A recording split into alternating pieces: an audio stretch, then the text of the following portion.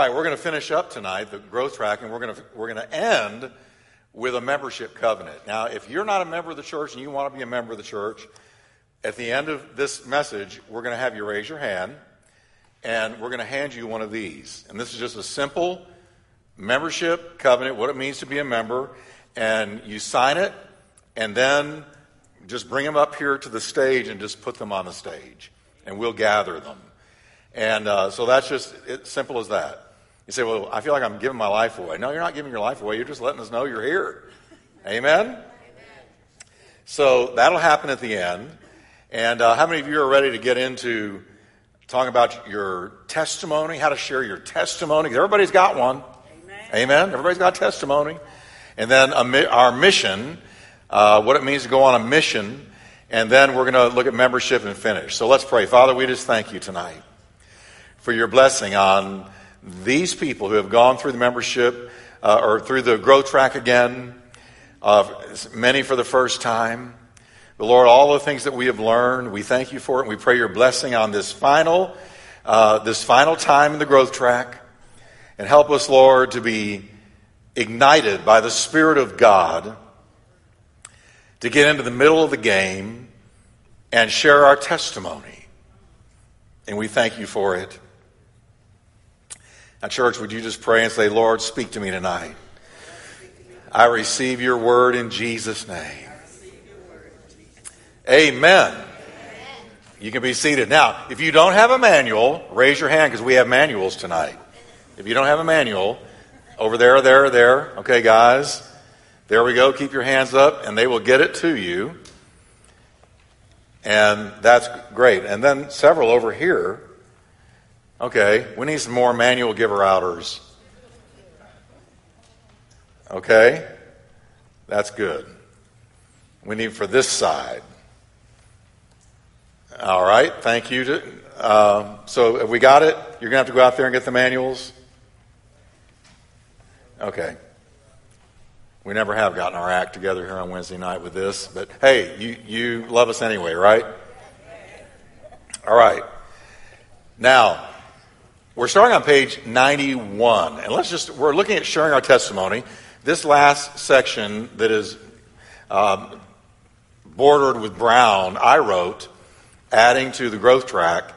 And so I wrote this part about the testimony out of the crucible of my own experience, because I learned long ago, raise your hand if you need a manual. Raise your hand if you need a manual. Okay? All right. Anybody need a pen? All right. Well, there's one who needs a pen. All right. Okay. So I learned long ago that I didn't have to be a theologian. I didn't have to be a Bible scholar to give my testimony. Because what is a testimony? It's just you've seen something and you're going to tell about it. Or you've experienced something and you're going to tell about it. You're just giving, if you went out of here tonight and you saw a car wreck, God forbid, what are you going to do when the police come? You're going to tell them what you saw. That's a testimony. You saw it. You're just giving a testimony of your own, what you saw. Now so let's look at it. What the Bible says, and we're using another acronym, POWER. P-O-W-E-R, and I'll tell you what each letter stands for in just a moment. But what the Bible says about the power of your testimony. There's nothing stronger than a testimony. Amen. You don't have to be a theologian. You don't have to be... Now, again, let me say up front, there's lots of mistakes, typos and stuff in this last section. So I'm going to point some of them out. I apologize for this. You hold in your hand an original copy you ought to have me sign. Because you got the original, full of typos, full of mistakes. And so here's the way this sentence ought to read. You don't have to be a theologian, comma, charismatic, comma, or brilliant, period. It is the easiest thing in the world to do. In this session, we're going to explore the ingredients that comprise a biblical testimony. All right, let's look at the definition. What is the definition of testimony? The Greek word is marturion, And it simply means witness, one who has seen something, who has witnessed something. You witness it, and so you give a testimony of what you've seen.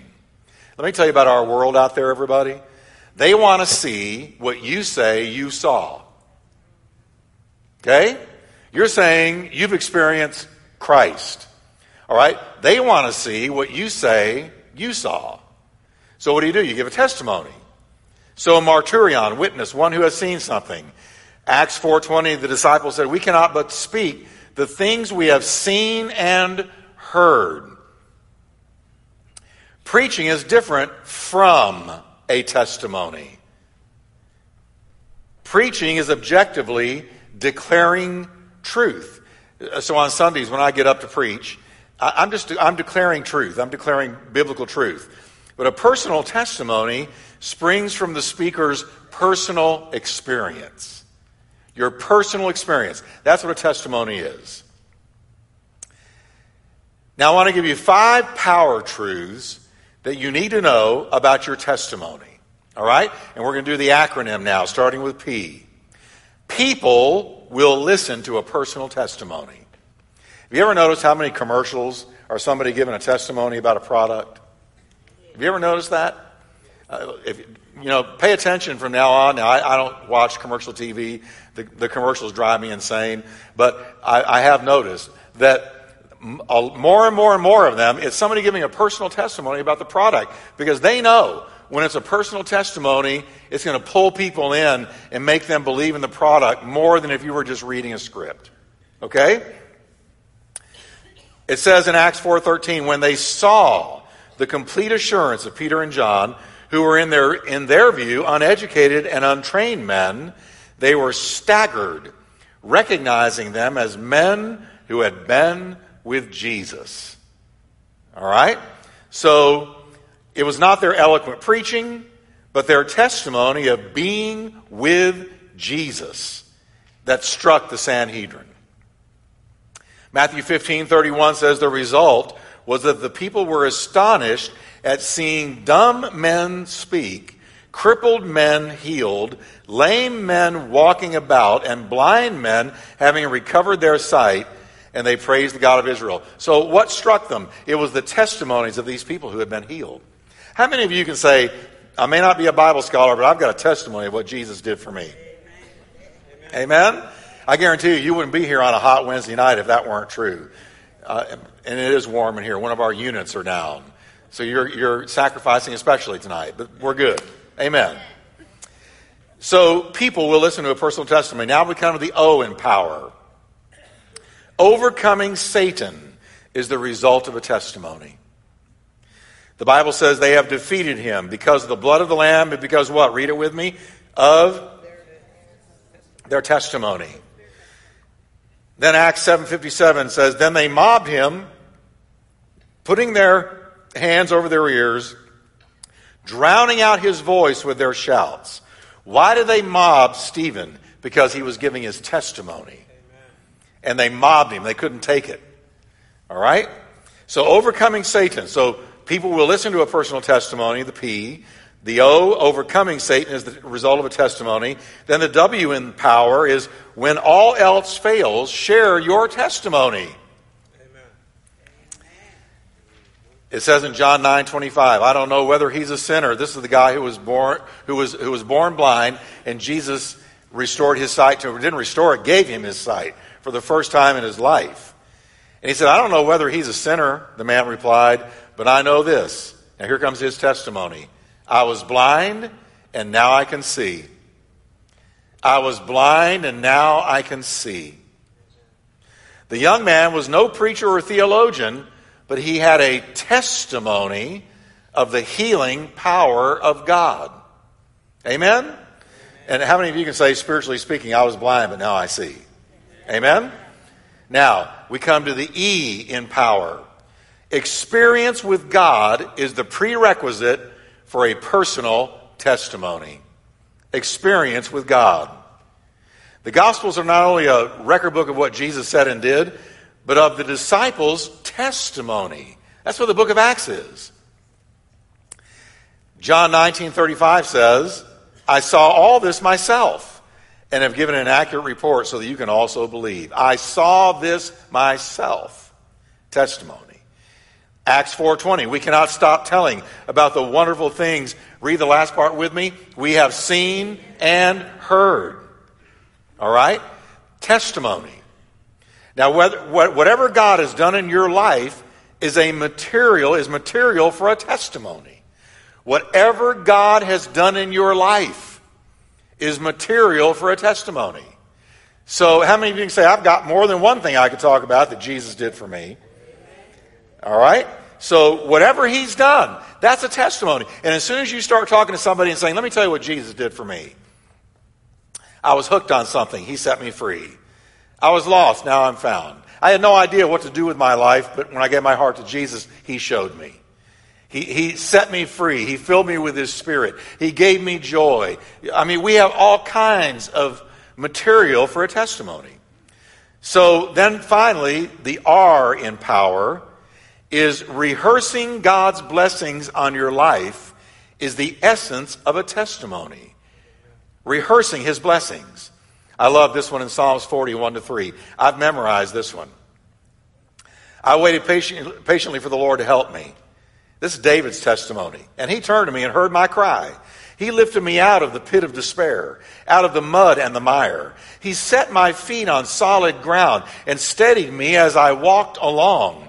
He has given me a new song to sing, a hymn of praise to our God. Many will see what he has done and be astounded. They will put their trust in the Lord. Notice, he said, the result of my testimony is that many are going to put their faith in God. So here's what David is saying. He heard me. He lifted me. He set me on high. He steadied me. He gave to me. And because of what he's done for me, many put their faith in God. Folks, you've got a testimony. Now, as I'm going through this, I want you to think and ask yourself this question. How long has it been since you shared your testimony with somebody? How long has it been since you shared your testimony? How long? All right. All right. Very, very important. Think about it. Has it been a month? Has it been 6 months? Has it been 12 months? Has it been this week? Has it been, many of you said today? Now, these 5 facts about a personal testimony prove that there is power in sharing it. Satan hates it when we give a testimony that gives glory to God. Amen. Satan hates it. So they called them in and ordered them bluntly not to speak or teach a single further word to anyone in the name of Jesus. In other words, quit talking about what Jesus did for you. That's what they hated. All right. The speaking they were doing was in the form of testimony. Now, there are 2 ways every believer is to share his testimony. Number 1, we're to share our testimony verbally. Goes without saying.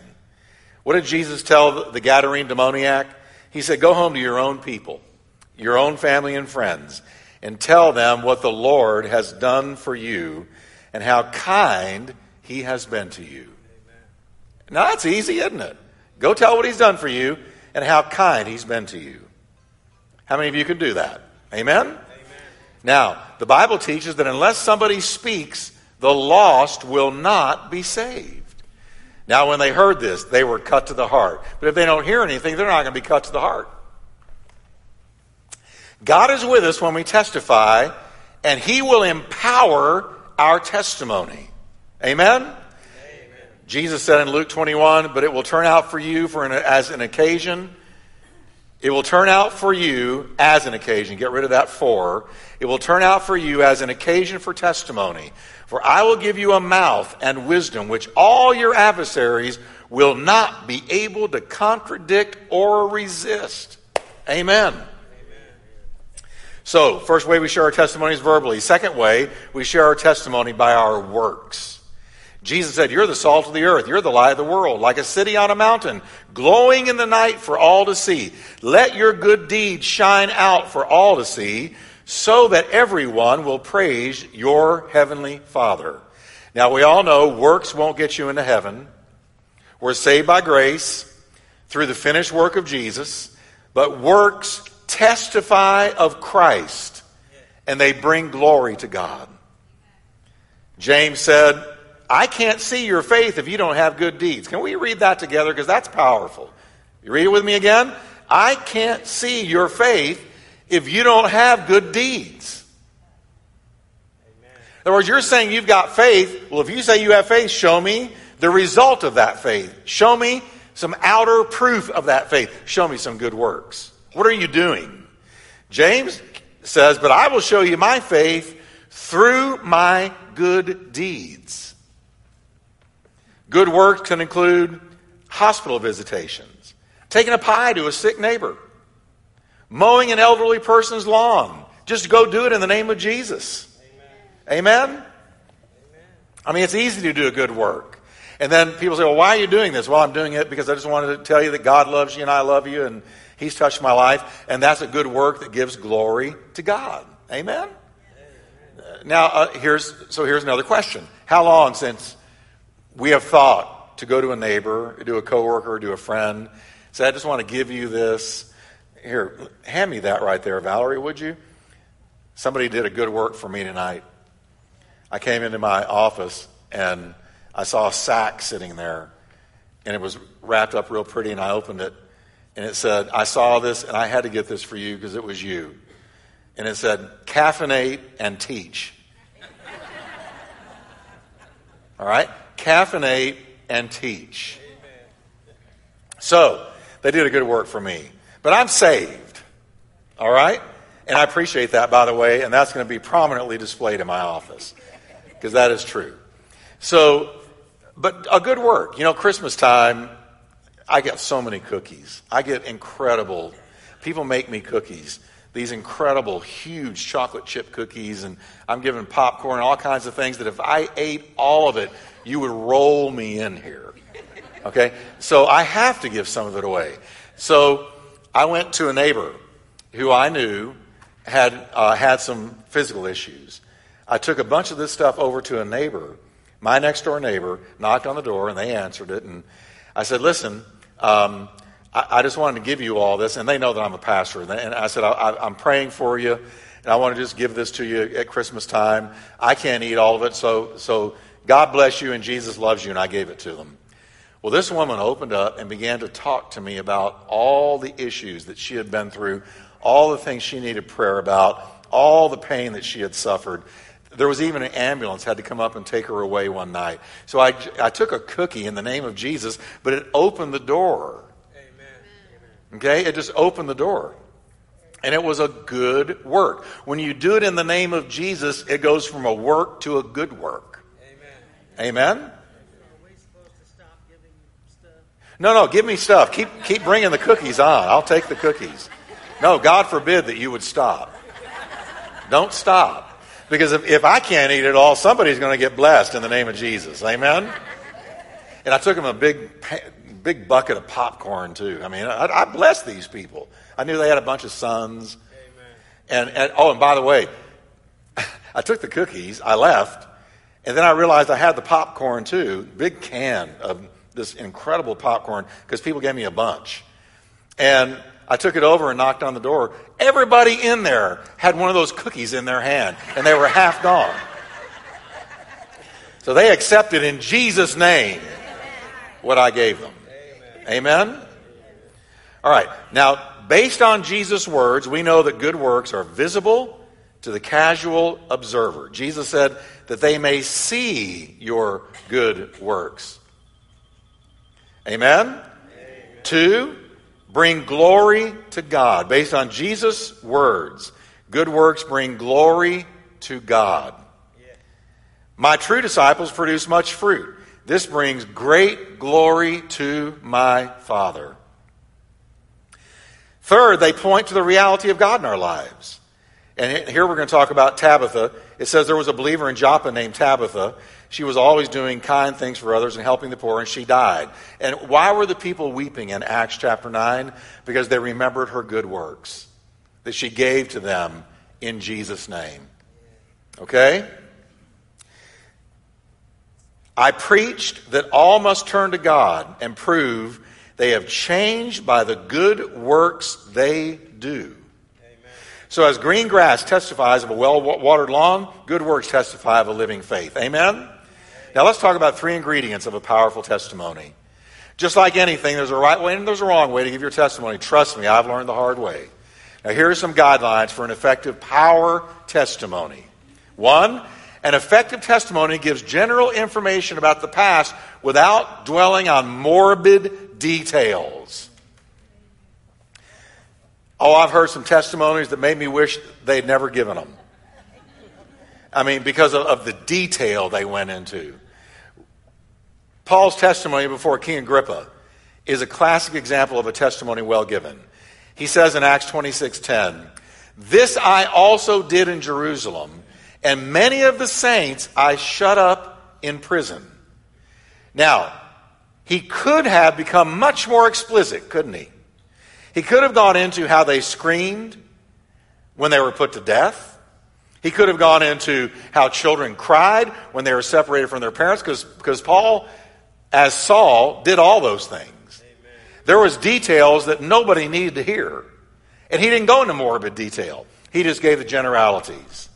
All right? So, explicit, gory details can emotionally distract the listeners from hearing your main point, which is what Jesus did for you. That should be the main point of a testimony. The entrance of Jesus Christ into your life should be the central theme. Listen to what Paul said. He homes in quickly on the central theme of his testimony in Acts 26:12. "At midday, I saw a light from the sky, far brighter than the sun, blazing about me, and I heard a voice saying to me in Hebrew, 'Saul, Saul, why are you persecuting me?'" So now he's moving into Jesus talking to him out of heaven. And that becomes the focus of his testimony. Notice how the climax of Paul's testimony is the revelation of Jesus and how it changed him. Paul said, "I stand here as a witness to high and low, adding nothing to what the prophets and Moses said would come." And all of that pointed to Jesus Christ. Now third, just like a good steak is salted and peppered to add to the flavor, a personal testimony should be seasoned with Scripture.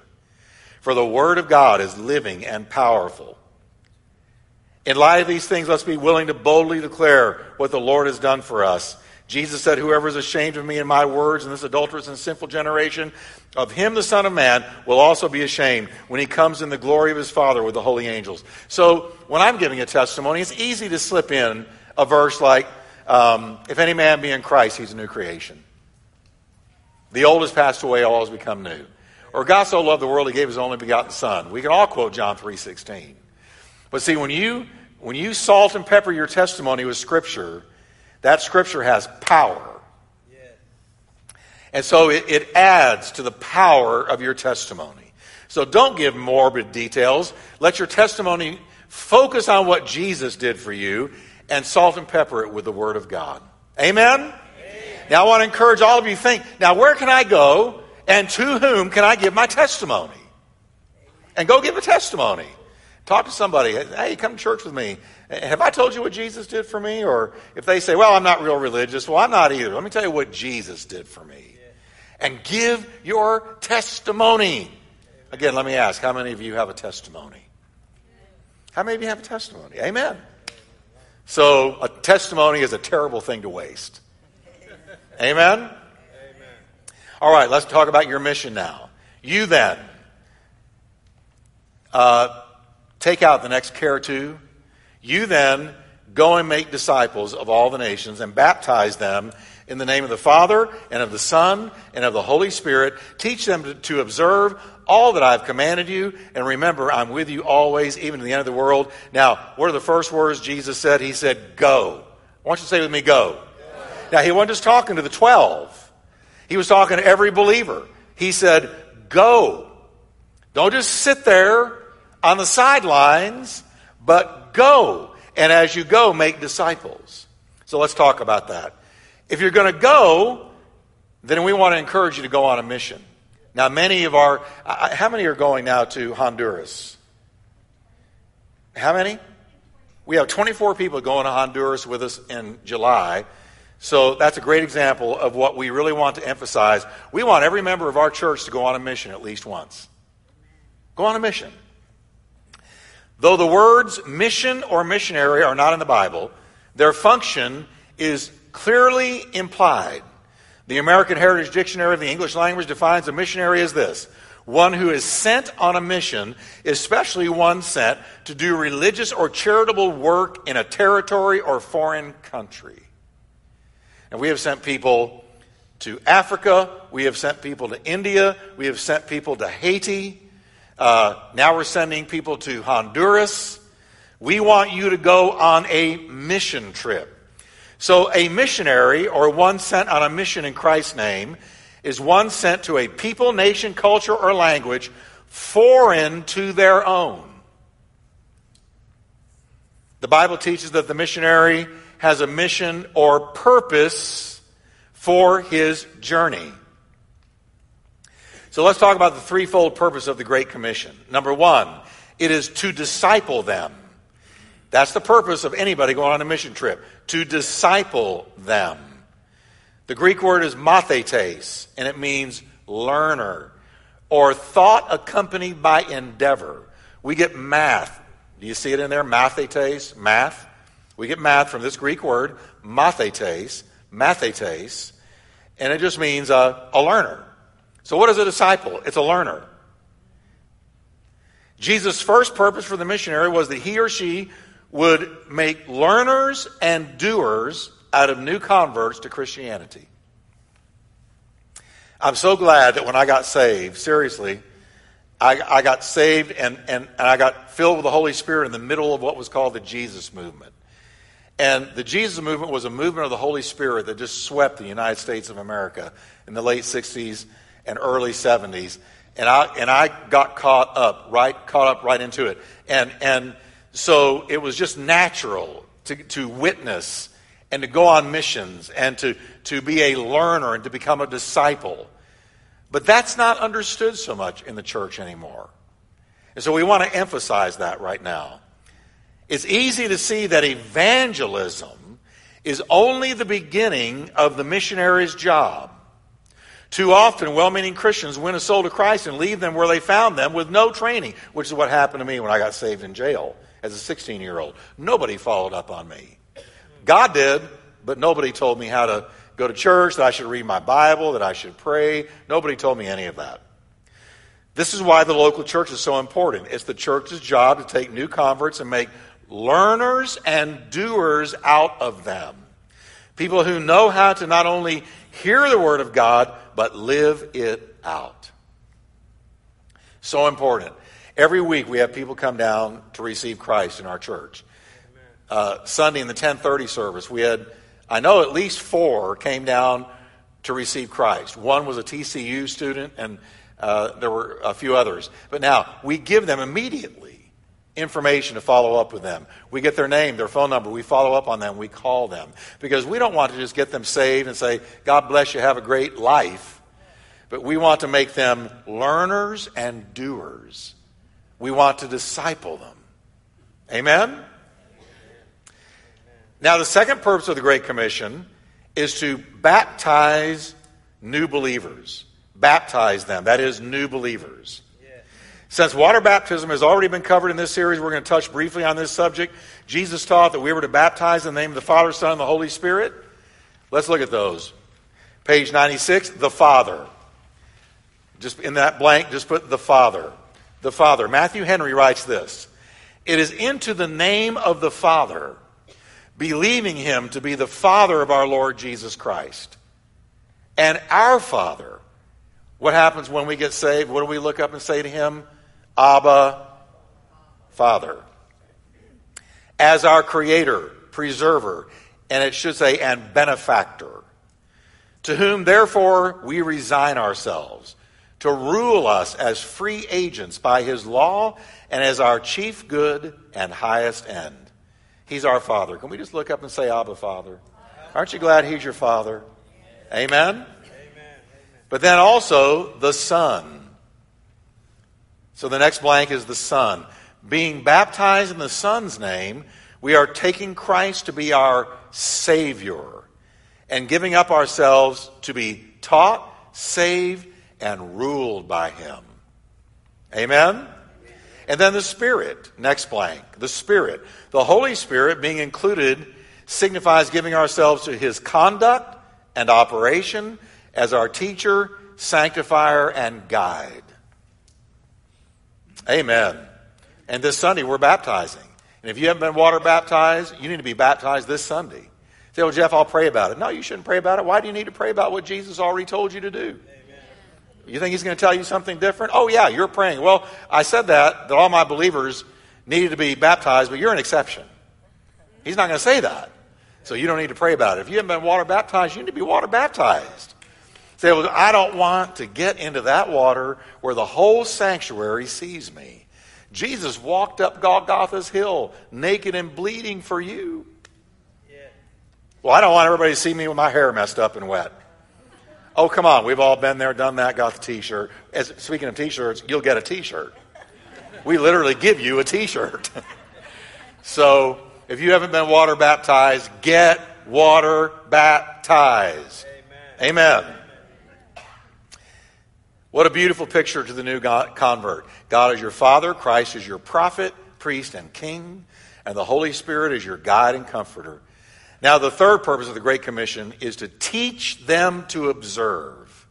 Now, the Greek there for teach is didasko, and it means to give instruction.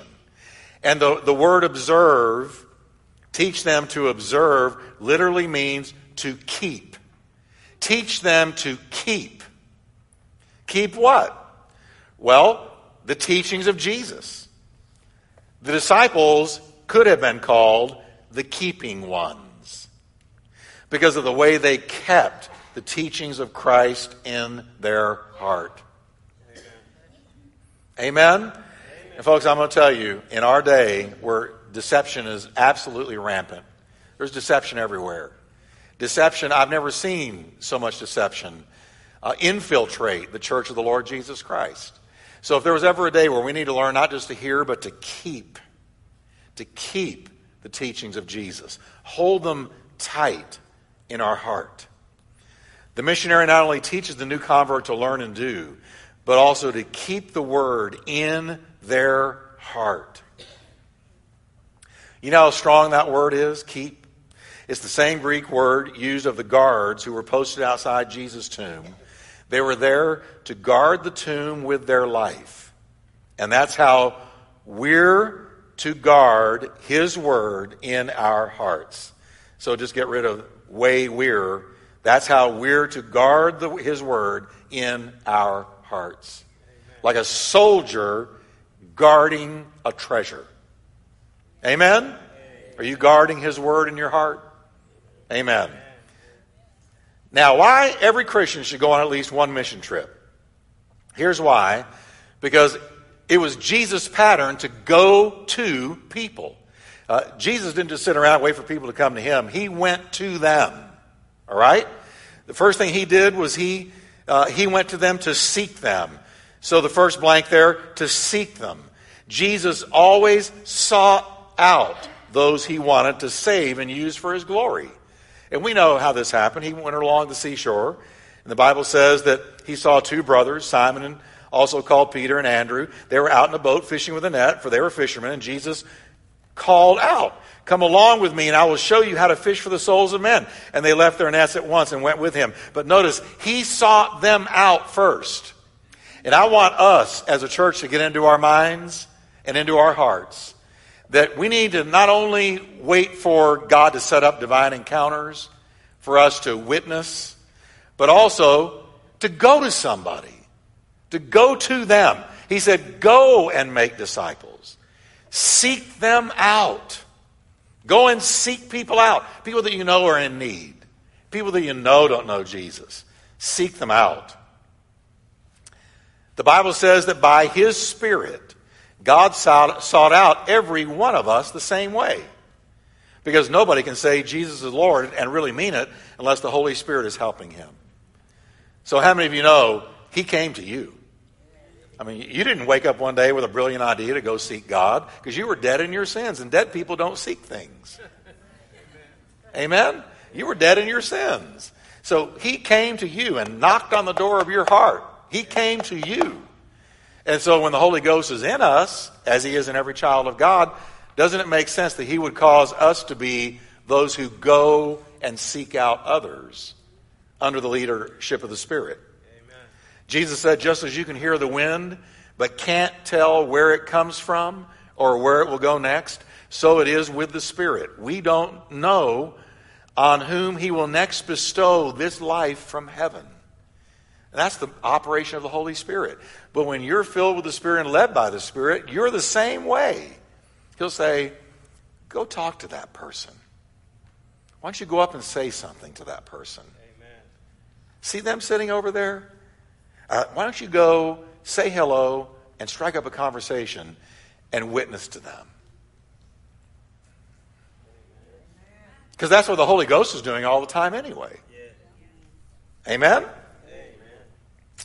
Second, Jesus' pattern is to save. So first he seeks, then he saves. Once Jesus approaches, he knocks on our heart with an offer of salvation. He summons us.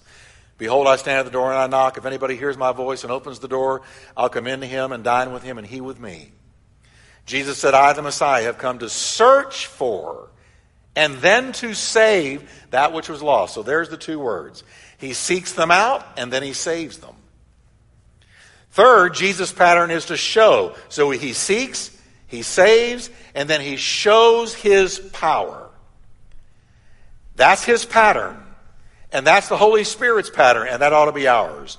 He shows his power. Jesus took his disciples and began to teach them and to show them, what everybody? His power. He regularly performed miracles in front of them, displaying his victory and power over the enemy. Matthew 8:16, that evening several demon-possessed people were brought to Jesus. And when he spoke a single word, all the demons fled and all the sick were healed. He showed his power everywhere that he went. He said to the storm, quiet down. And the winds and the waves subsided and all was calm. And they were filled with awe and fear of him and said, not scad, but said to one another, who is this man that even the winds and the waves obey him? Amen. He showed them his power. That was the question he wanted them to ask. Well, I'm glad you asked. So let me inform you. I'm actually God in flesh. Okay? The disciples' testimony of Jesus in the book of Acts was he went around doing good and healing all who were possessed by demons. Our point is he showed his power everywhere that he went. And finally, Jesus sends. The ultimate purpose of God in seeking, saving, and showing is to send those that you go and reach. Amen. Listen, any church where people are being saved ought to be a church that is also sending people back out. Yeah. Amen. Amen. And we're doing that. We're sending a lot of people out. There's a lot of people going out into different ministries. So, but that's the way it ought to be. We seek them, we get them saved, we introduce them to his power, and then we send them. And that's the whole purpose of a mission. Jesus said, as the Father has sent me, so I'm sending you. I am sending you out as sheep among wolves. Later on, the Lord commissioned 70 other disciples and sent them off. Notice how Jesus was always sending. So I want you to say with me, I'm a sent one. You're not only a saved one and a sanctified one, but you're a sent one. Amen. Amen. Praise God. Good stuff. Page 98. Plead with the Lord, the verse at the top. Plead with the Lord of the harvest, Jesus said, to send out more laborers to help you. For the harvest is so plentiful and workers are few. Sending workers into the harvest is paramount on God's mind. And God's pattern has not changed with any of us. He sought us, he saved us, he showed us that he might send us. Yes. Amen. Well, that's good stuff. I could preach on that.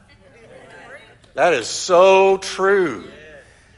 Most church folks, though, here's the way it goes with them. Well, he sought me. Well, and yeah, he saved me. And yeah, he showed me. And it all stopped there. So you become a pew warmer instead of one who is sent.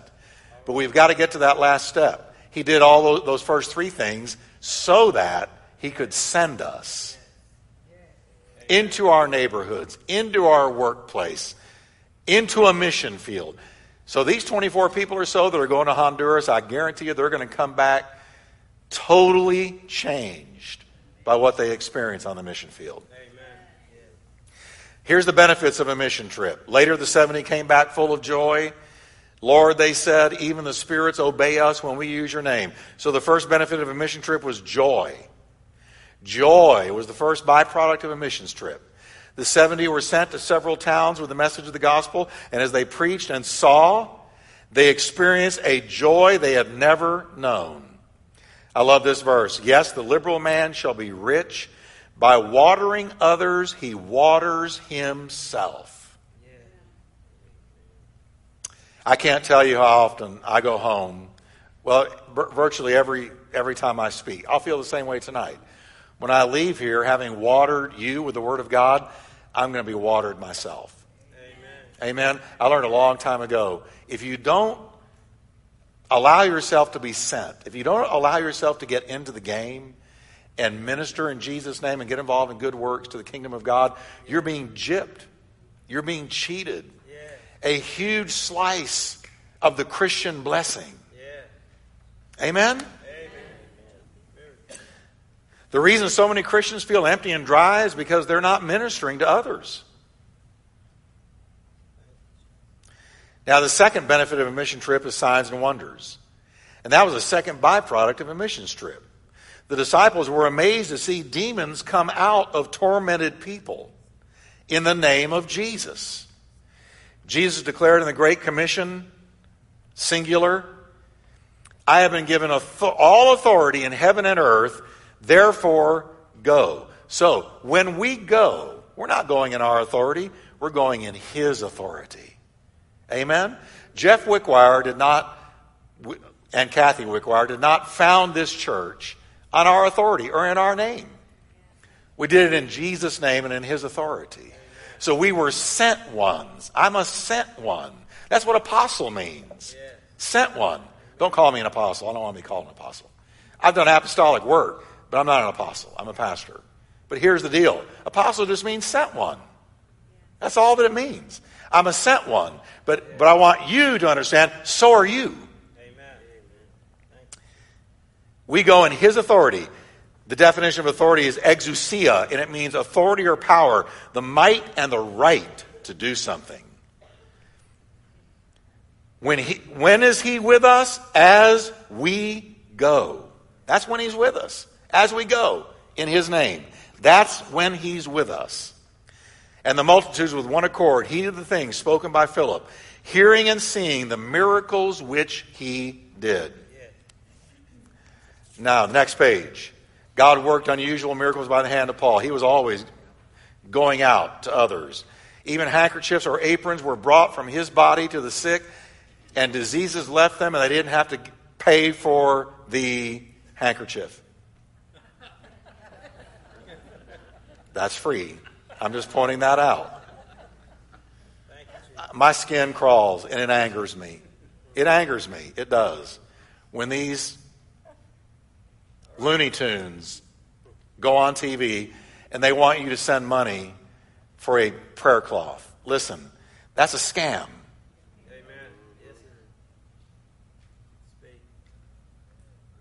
Are you with me? It's a scam. Because did Jesus ever say to anybody, listen to me, did he ever say to anybody, I see you're blind, sow some financial seed to me and I'll heal you? Did he ever say that? Ever? And if you had tried to pay him, would he have taken it? You know he wouldn't have. So why are we asked to send money to get a prayer cloth or holy water or whatever it might be? It's a scam, folks. You don't have to pay for a blessing. Can I tell you that? You don't have to pay for a blessing. Let me tell you this. The greatest blessings Some of the greatest blessings of my entire life happened when I was really young in the Lord and I didn't have 2 pennies to rub together. You know why God blessed me? Because I asked in Jesus' name. It was free. I just want us to get out of this really sad thing that has happened in the body of Christ, where we have been taught, if you don't sow a seed, you're not going to get blessed. Amen. No. God will answer you if you don't have a dime. Yeah. Come on, everybody. Well, Jeff, you're treading where you're going where angels fear to tread. No, I'm not. Anybody who knows the Bible and is going to be honest will tell you this. You don't have to buy a blessing. Now, can you sow a seed? Sure you can. Sow seed here. We'll take it. But I'm never going to tell you you're never going to receive God's blessing unless you do sow a seed. I'm not going to say that. Because we pray in Jesus' name and we get what we get in Jesus' name. Okay, I'm done. That's a little soapbox with me. It bugs me.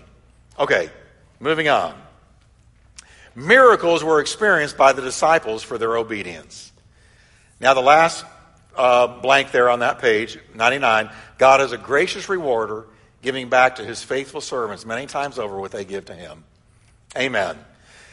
Now let's go to the next page and look at what it means to be a TPC member. The difference between, we're on page 100, the difference between attenders and members can be summed up in one word: commitment.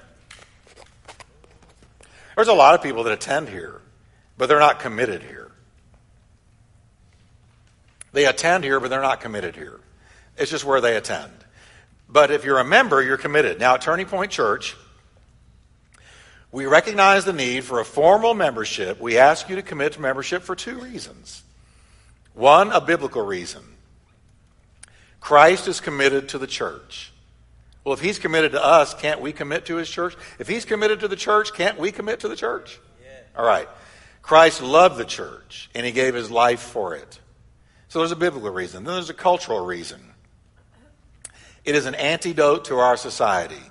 We live in an age where very few want to be committed to anything. A job, a marriage, our country, anything. This attitude has even produced a generation of church shoppers and hoppers, and don't get me on that one. We call them cruise-matics. They cruise in, sit for a while, and then cruise out. They view church like a restaurant. We're going to eat at this restaurant for a while, and then when we're done with this food, we're going to go where the food's a little bit different, and we'll go to the next church. And there's never any commitment. There's never any commitment at all, or accountability or anything. They just come and they go. Okay? Cruise-matics. The Turning Point Church membership covenant is this: having received Christ as my Lord and Savior, and being in agreement with Turning Point Church's statement, strategy, and structure, I now feel led by the Holy Spirit to unite with the Turning Point Church family. In doing so, I commit myself to God and to other members to do the following. And let's cover these and we're done.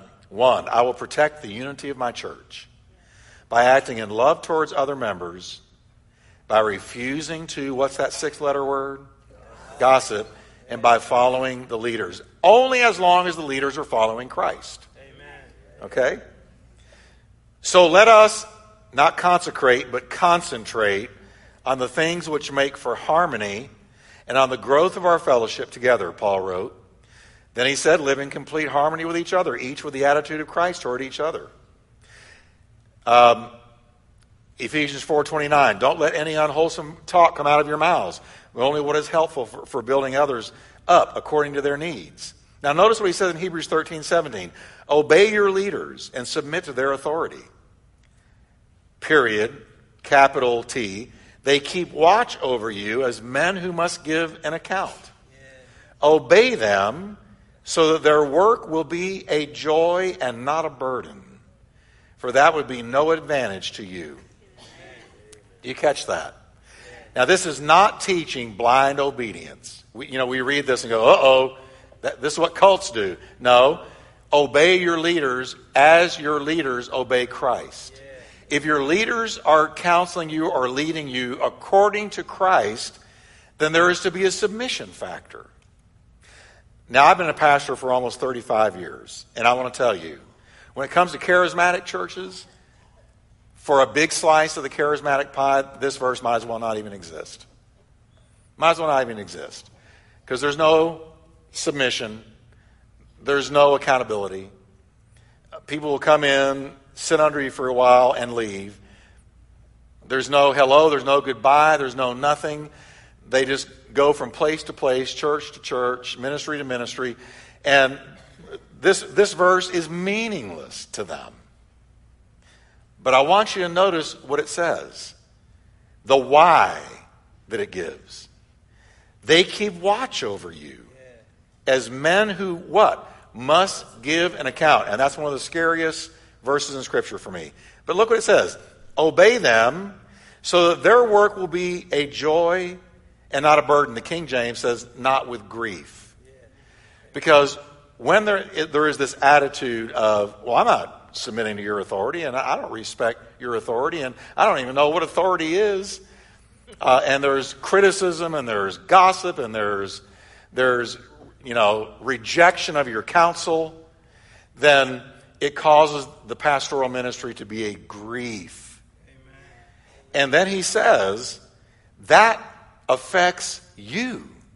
Because you got somebody getting up into the pulpit, or you got elders, or the whole leadership team leading with hurt hearts. Yeah. And so they're not going to be as effective as if they were full of joy. Yeah. Amen? I'm just reading you what the Bible says.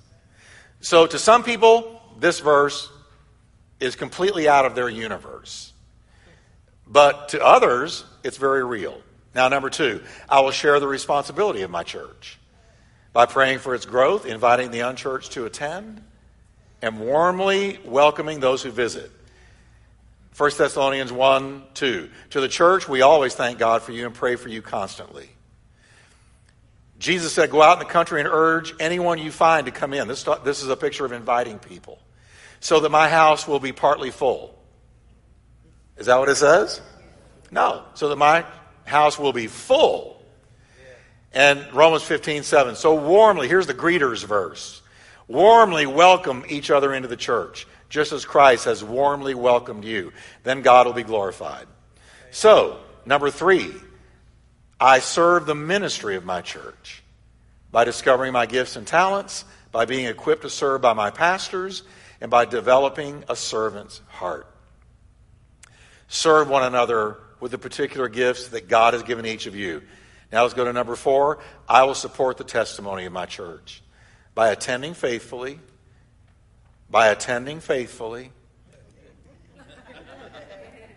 I was amazed. It rained Sunday, and I know it really did rain. But do you know that we were down by 250 people? Because it rained? Uh-oh, Mildred. I see a dark cloud way out there in the background. We better stay home. Listen, when you go on a mission trip to Haiti, these people get up before the sun rises, and they walk miles through whatever weather it is just to get to church. They walk. Amen. They don't care what the weather is. But we American Christians, looks like rain, or it's raining, better stay home. You get that I'm bleeding a little bit tonight? I look at that, and I go, oh, come on. 250 people stayed home because it rained? Is the devil afraid of that level of commitment? Okay. I think I'm going to caffeinate and then teach a little bit more. No. So by living a godly life and by giving regularly. That's another thing. The tide was way down Sunday. So a whole lot of people stayed home. And a lot of them did not make it up. You know, we don't go on yesterday's giving. Amen. Amen. Where your heart is, that's where your treasure will go. Yeah. So, anyway, giving regularly. Let us not give up the habit of meeting together, but let us encourage one another. But whatever happens, make sure that your everyday life is worthy of the gospel of Christ. Each one of you, this is a great one, each one of you on the first day of each week should set aside a specific sum of money in proportion to what you have earned and use it for the offering. Yeah. That's New Testament. Amen. Amen. Amen. All right, now, how many of you would like one of these? I probably scared most of you off, but how many of you would like one of these membership covenant things here? There we go. Raise your hand and we'll get them to you. Amen. There's a lot of people all over the building. Amen. That's exciting. Raise your hands good and high and we'll get one to you. So, take that and you'll see that it just covers what I just covered. And sign it and date it. And we're going to stand in just a moment and sing a worship song, and you will be able to come and just put it on the stage. I think that'd be a neat thing to see, everybody coming up and just dropping it on the stage. Amen? How many of you are glad you went through the growth track? Amen. Isn't it good? We know why we're here. We know where we're going. And we know how we're going to get there.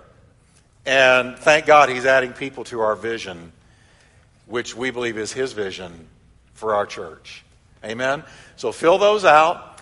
And are there any questions from anybody else?